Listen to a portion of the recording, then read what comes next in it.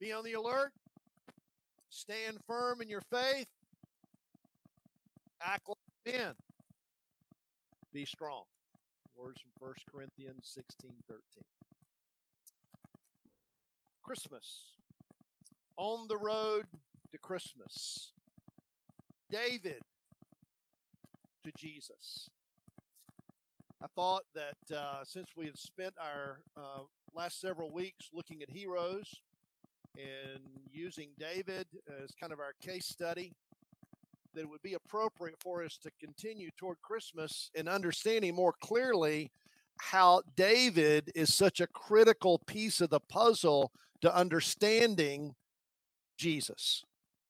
He points us to Jesus. So follow with me as we read this introductory paragraph there on your notes. On the road to Christmas, David and Jesus.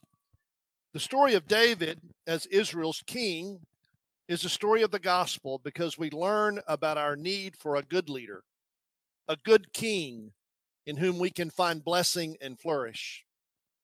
While there is death through Saul, there is resurrection and life in David. And similarly, while there is death in our own power and in the flesh, there is life in King Jesus. Luke 1:32 and 33 says of King Jesus, this is the context of the angel speaking to Mary, quote, "She was thoroughly shaken, wondering what was behind a greeting like that. But the angel assured her, 'Mary, you have nothing to fear. God has a surprise for you. You'll become pregnant and give birth to a son and call his name Jesus. He will be great, be called Son of the Highest. The Lord God will give him the throne of his father David, and he will rule Jacob's house forever, no end ever to his kingdom.'" I mean, can you imagine being Mary and hearing those words? Wow. Wow. You talk about goosebumps running up your back. You know, when you hear something, it just creates goosebumps on your back. It's like, wow, what are you saying to me? I just want to be a mama. Oh, sweetheart, you're going to be a mama like no other. Like no other. I want you to pick up your pen. Let's go to work. I have 3 questions for you. Preparing our hearts for Christmas. Christmas, David leads the way. First question I would ask you is, how will you prepare for Christmas? Think about that for a minute. How will you prepare for Christmas? Now, you may find that question just perplexing. What do you mean? I just kind of bump along. You know, it's kind of like I get thrown into the rapids of Christmas and I just wash downstream and hopefully end up at a good spot. No. I want to offer you one word that I would hope that you've already written. And if you hadn't, I want you to. Worship. I want you to be more deliberate about worship. You know, there's so much literature and so much study, even beyond what the Bible tells us, about how worship, meditation can take care of anxiety and panic attacks. And if we would just slow down, worship, how will you do that? I've got some suggestions this morning for me and for you. Second question, what's your favorite Christmas story? What's your favorite Christmas story? Now, I want you to think about that for a minute because, you know, there's hundreds of movies. You know, Carla keeps threatening to put me in a room and duct tape me to a chair and put on Christmas Hallmark movies. I would rather be waterboarded. You know, it's funny how my TVs work. I've got 4 TVs, you know, at my house, and she's always watching late at night. She's a late nighter, and she'll end at night watching a Hallmark Christmas movie. Well, for some reason, I don't know how my TVs work. Whatever's on the main TV, and you cut it off, it defaults then to the other TVs. So when I get up in the morning and I go into my office and I turn my TV on, there's a Hallmark movie on. Oh, goodness. Please flip the channel to ESPN. Somebody might see that. Phil's watching another Hallmark movie. We've known about Phil for a long time. It's only confirming. And a good friend of mine who's actually in the room today actually brought this to me and recommended a new movie. Now, I haven't seen this, so be careful for me recommending a movie that I haven't seen. We all know stories about that. But this has been a movie that's recommended me, The Christmas Chronicles, and Kurt Russell. It's on Netflix, so I hope to watch that. We all love Christmas movies. But guys, in all seriousness, when will you get anchored in to the real Christmas story? Jesus, the Christmas story. Will you read it to your family as I have done, and ever since I had a family? Christmas morning, I'll read the Christmas story to my girls, and they love that. There'll be a day when they'll be reading it to me as I've got slobber running down my chin, oatmeal from yesterday running down my chin. But yeah, the story of Jesus. The story, but we love stories. Third question. How will you worship Jesus? How will you worship Jesus? That second question was the story of Jesus. The idea there is what I want you to be attuned to. And the third thing, whatever you're writing down, I want you to include this. How will you worship? And I want you to journal. You know what this book is? It's not like yours necessarily. You have your own unique, but this is a journal. I want you this season to journal, to write down your thoughts, your heart. Journal through a psalm. We're going to work some with that this morning. As you've heard me say, if you've been hanging around me very long, I don't think it's possible to grow as God intended us to grow unless you journal. I think that puts you in way too a passive place. You're not engaged. You're not really listening. Listen with your pen. Write it down. Come on Thursday morning. Set the notes aside that we prepare for you. Write in your journal. Write it in your journal. Work through a psalm. Rewrite it in your own words as if it were being said to you. But journal your way to Christmas.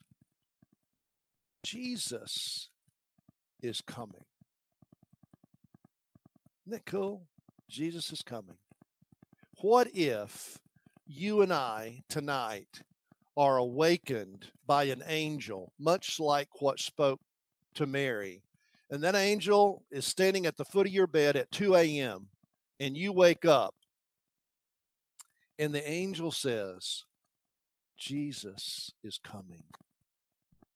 Jesus is coming. Be ready. Be ready. Be ready. Isn't that cool? Be ready. Journal your way to Christmas. I want you to turn over to Acts chapter 13.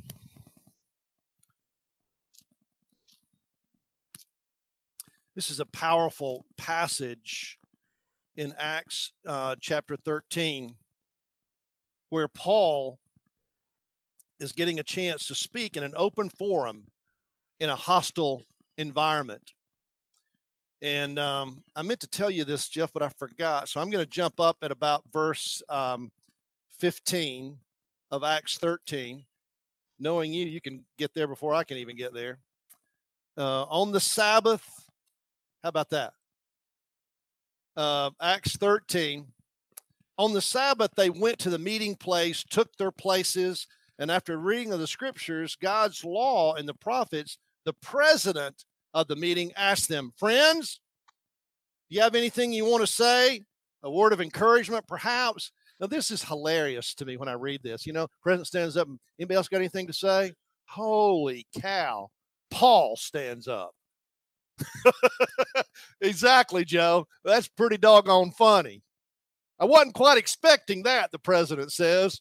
And the apostle Paul stands up. He paused. He took a deep breath and he said, "Fellow Israelites, friends of God, listen.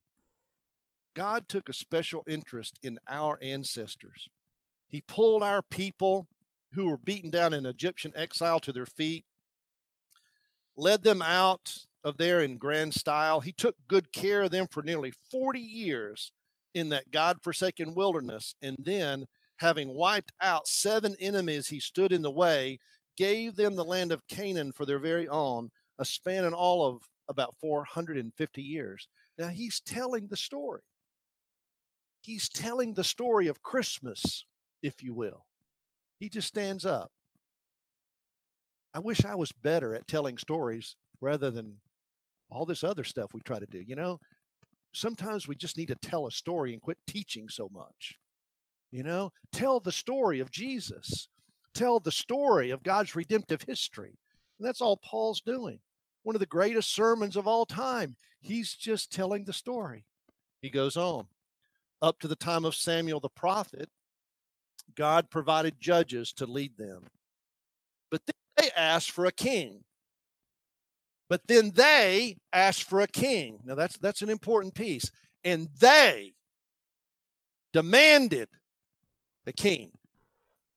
And God gave them Saul, son of Kish, out of the tribe of Benjamin. And after Saul had ruled 40 years, God removed him from office and put King David in his place. King David was appointed by God through the prophet Samuel. King Saul was appointed by the people. Go figure that out. And with his commendation, I've searched the land and found this David, son of Jesse. He's a man whose heart beats to my heart, a man who will do what I tell him. In your study Bible, it reads, a man after God's own heart.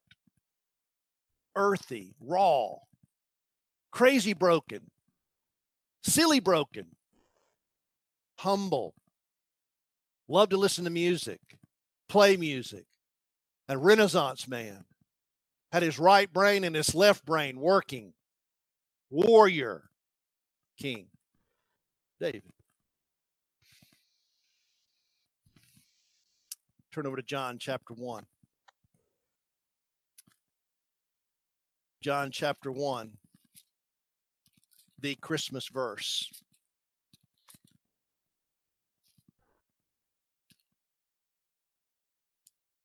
Christmas.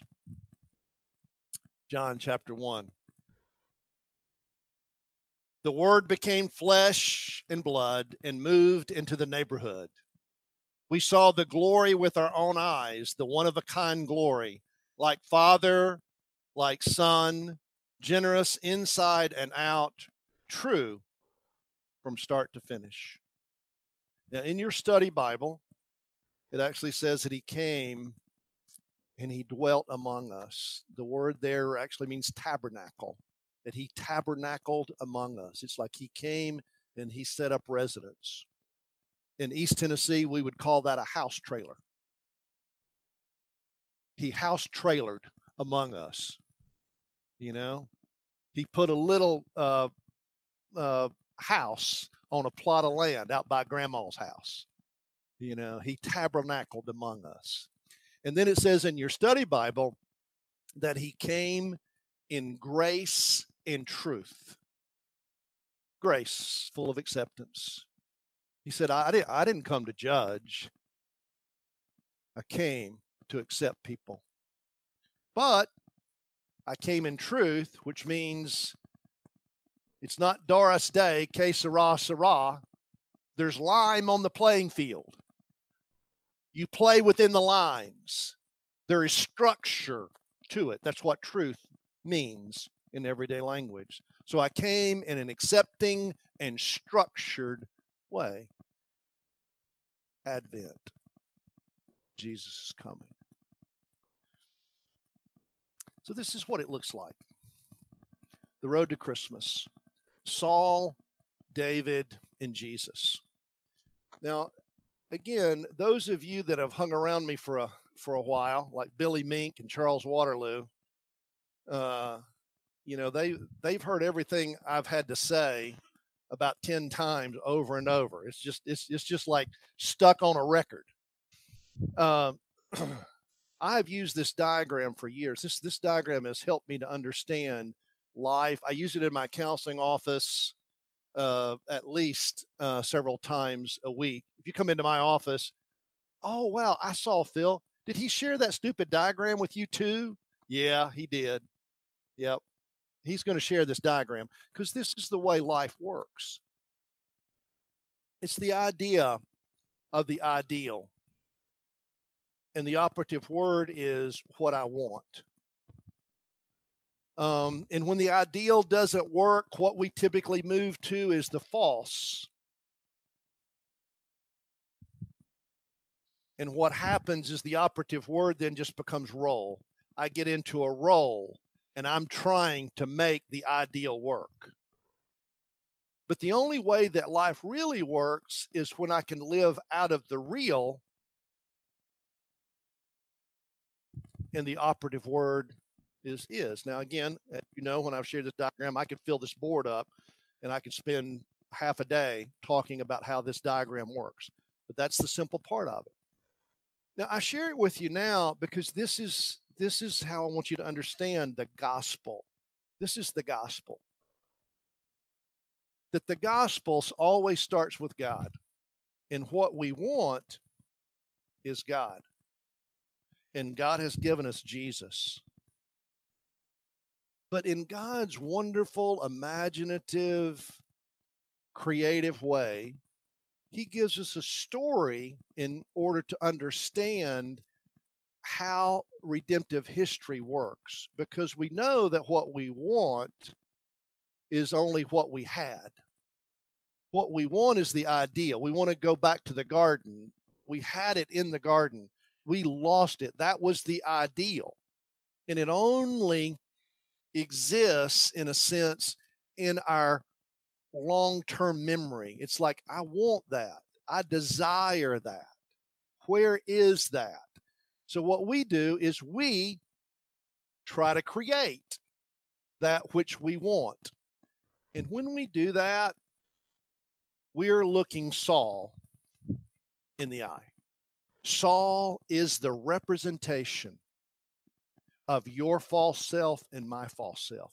And God gives us that picture in Saul. He was appointed by the king. He was appointed by the people to be the king. It's like you and me. So, I'm going to clean up my life. Good luck. Good luck. Good luck. Because there's no way to clean up your sin life. You don't understand. You don't get it. Yeah, you can go on a self-improvement plan, but what are you going to do with sin? Sin is the lack of holiness in your life, and God demands holiness. So you don't understand the gospel when you start saying, I'm going to clean up my life in such a way that I will be acceptable to God. You don't get it. What I learned after I moved to Mississippi that they say about you when you don't get it, well, bless his heart. They're laughing at you at the water cooler, right, Brad? They're laughing at you. He don't get it. He ain't from around here, is he? Saul. What would be the words that you would use, you Bible scholars in the room, to describe Saul? What do you remember about Saul? Arrogant.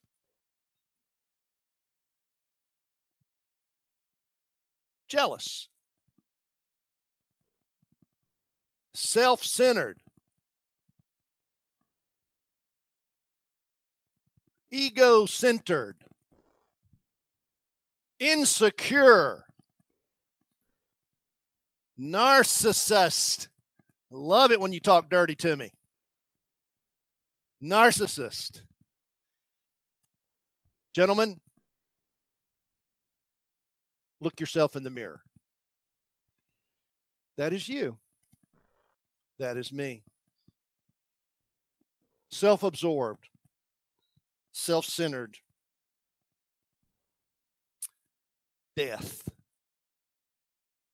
But what God did in his incredible imaginative mercy, again, he's not on this fast pace like you and I are.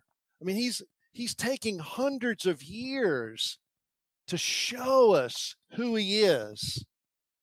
And so he comes along and he gives us another character to understand the need for Jesus. Again, we're on the road to Christmas, and we go through Saul, and we realize we can't make it happen. So what would be the words that come to your mind about David?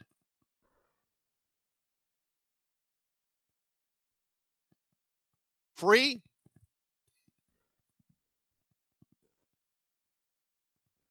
Leader?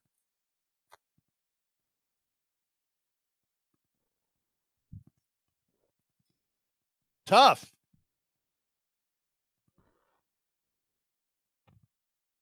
Broken? Adulterer? You know, adulterer, you can't teach Sunday school and be an adulterer. Oh, wait a minute now. Wait. How does that work? Yeah. That's right. Ron says, I beg to differ. Amen. Yeah. He's a man, truly a man, truly a man. Now, again, we could go on and on, but the reason that God has given us David as a precursor, as a pointer to Jesus, is to help us understand just the humanity and what it really looks like as we head toward the humanity of Jesus. Jesus was a man. David was a real man. Jesus was a man without sin. David was a man with lots of sin, but his heart was always for God, pointed toward God. He is more realistic for you and I to get a hold of than just having to look at Jesus. We want to look at Jesus. Jesus was all man. But man, I'm so encouraged when I read all that God has given us in Scripture about David. More material on David than any other character in all of Scripture other than Jesus. Humble, broken, a heart for God. And in Jesus, what we have is life in resurrection and joy.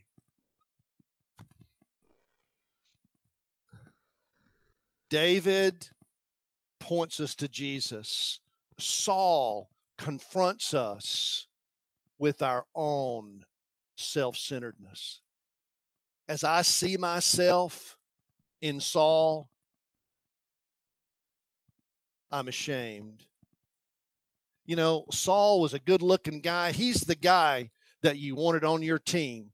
He would be the guy that you and I would elect to be the president of the class. But he would be a disappointment to us because we look on the external things. Be very careful. I sat in my counseling room with a young pastor, and he is in a tough situation right now because he is the assistant pastor and he believes his church has elected a new pastor that is more like Saul than like David. And he's sitting in my counseling room trying to figure out what to do. You know what I told him? I said, dude, you're going to have to leave. I said, it's written on the card. You won't change that. And unfortunately, I think that church will realize what they've got. If what you're telling me, I only know what you're telling me, and I believe you. But if what you're telling me is true, you're going to have to leave. It's sad. We do it all the time in our churches, in our companies, partnerships. Guys, the thing that was so cool about David was his heart, his character. You know, again, this idea of Jesus, the road to Christmas. With David, there's such imagination. I mean, story after story after story that we read from 1 Samuel 16 through 1 Kings chapter 2. Wow. On and on, story after story. David dealing with God.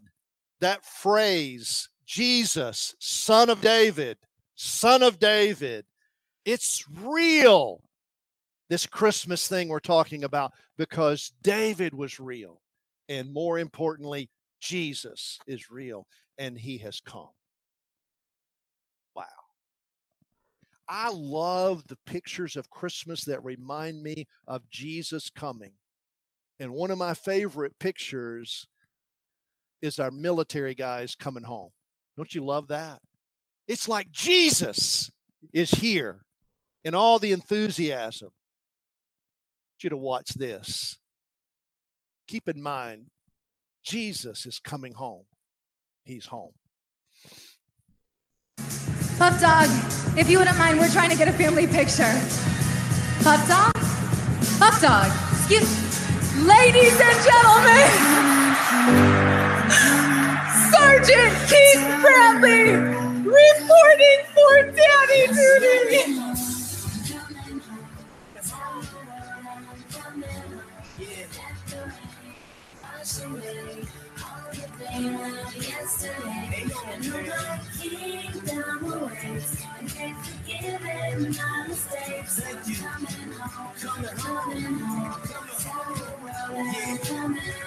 Check this out. If forgiving my mistakes, I'm coming home. I'm coming home. Tell the world that I'm coming home.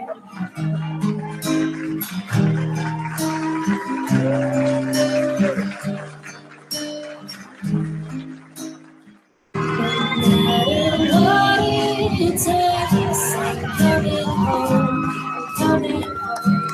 Tell the world that I'm coming home. Let the rain wash away. Well, what do you think of this?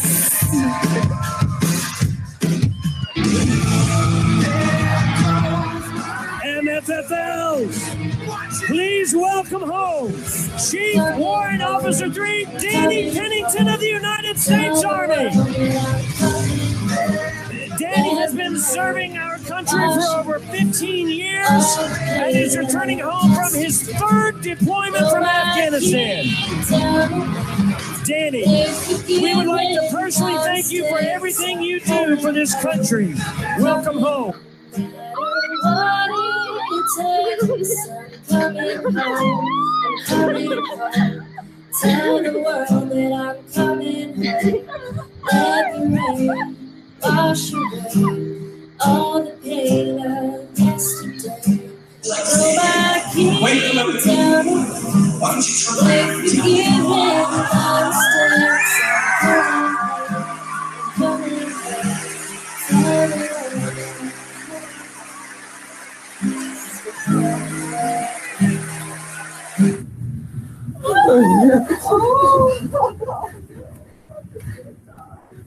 world.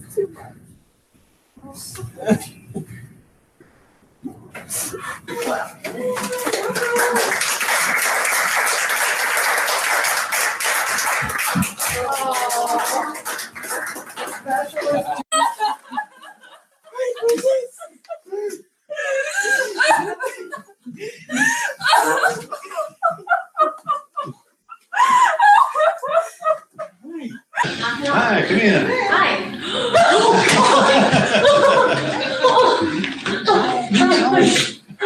The boys home from the war.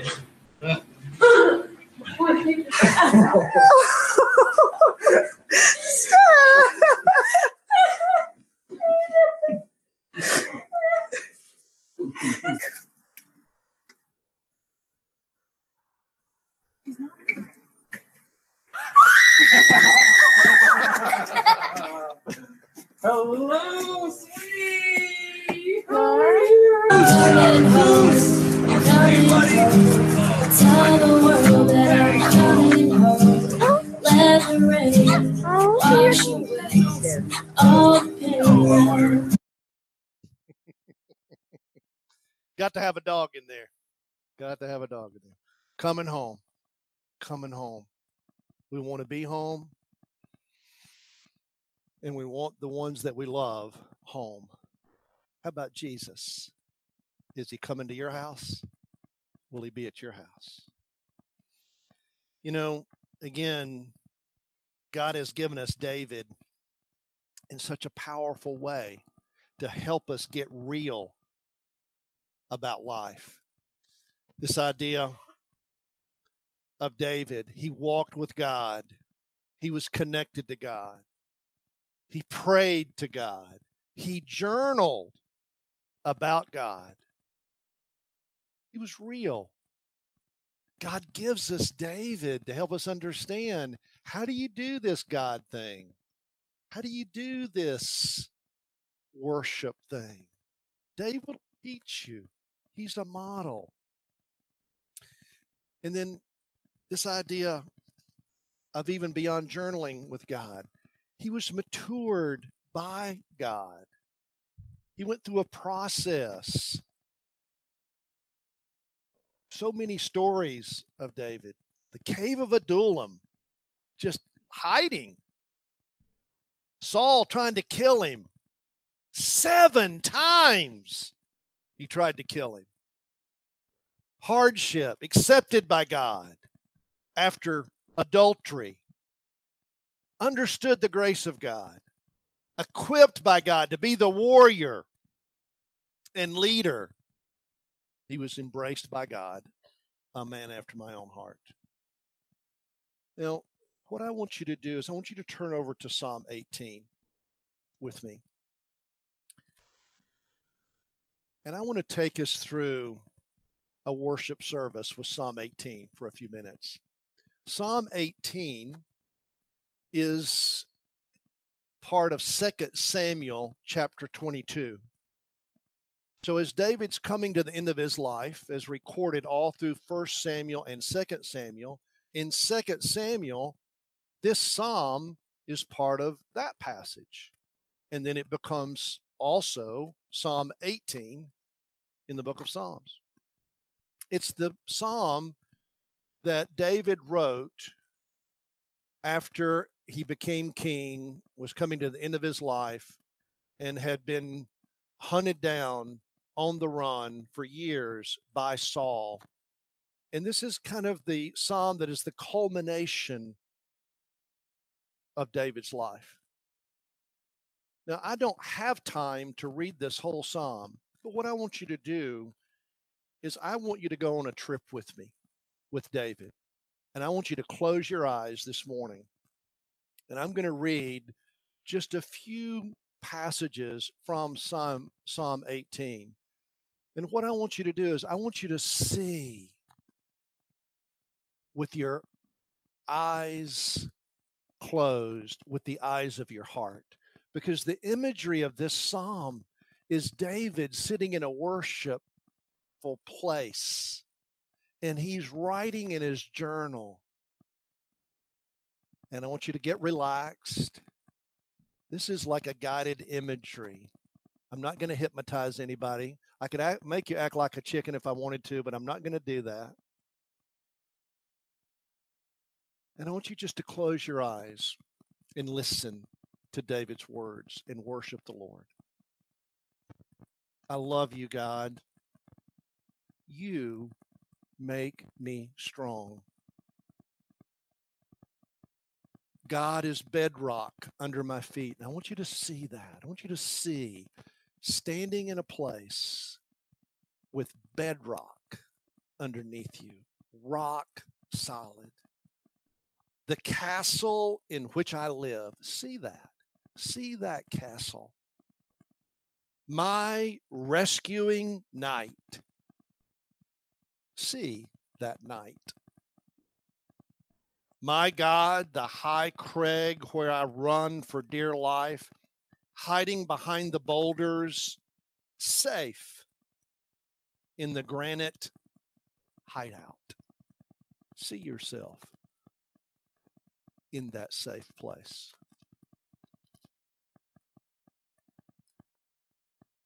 A hostile world, I call to God. I cry to God to help me. You ever been in that kind of place? You see that? I cry to God to help me. From his palace, he hears my call.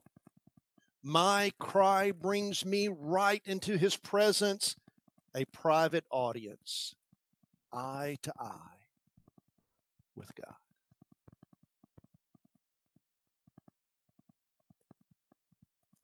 Now he's wrapped himself in a trench coat of black cloud darkness. But his cloud brightness burst through, spraying hailstones and fireballs. Then God thundered out of heaven. The high God gave a great shout, spraying hailstones and fireballs. God shoots his arrows, pandemonium. He whirls his lightnings around.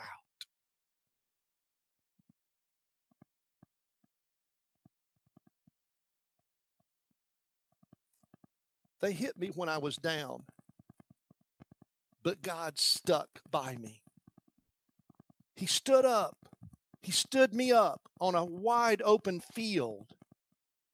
I stood there saved, surprised to be loved. Open field, open meadow, experiencing God's love. God made my life complete when I placed all the pieces before him. When I got my act together, he gave me a fresh start. Now I'm alert to God's ways. I don't take God for granted. Every day I review the ways he works. I try not to miss a trick. I feel put back together, and I'm watching my step. God rewrote the text of my life when I opened the book of my heart to his eyes.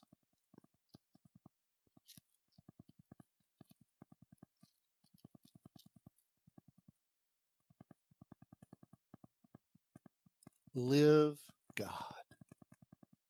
Live God. Live God. Blessings from my rock, my free and freeing God towering. This God set things right for me and shut up the people who talked back.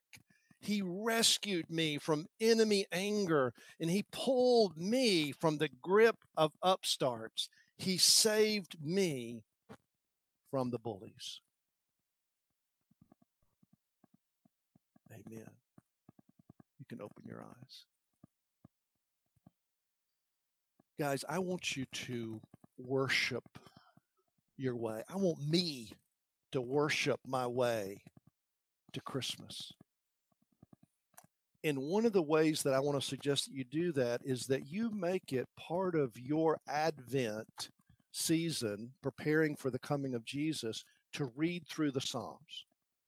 And on your notes there, I've included like a 15-day reading plan. You know, it's roughly a little more than 15 days to Christmas, so you got even some cheat days if you get behind. Use this chart or some other chart, but I want you to read through the Psalms. And when you get to Christmas morning, that you would have read through 150 Psalms. I want you to journal your way. I want you to take some time and meditate. Pick one of those out, much like we did this morning with Psalm 18.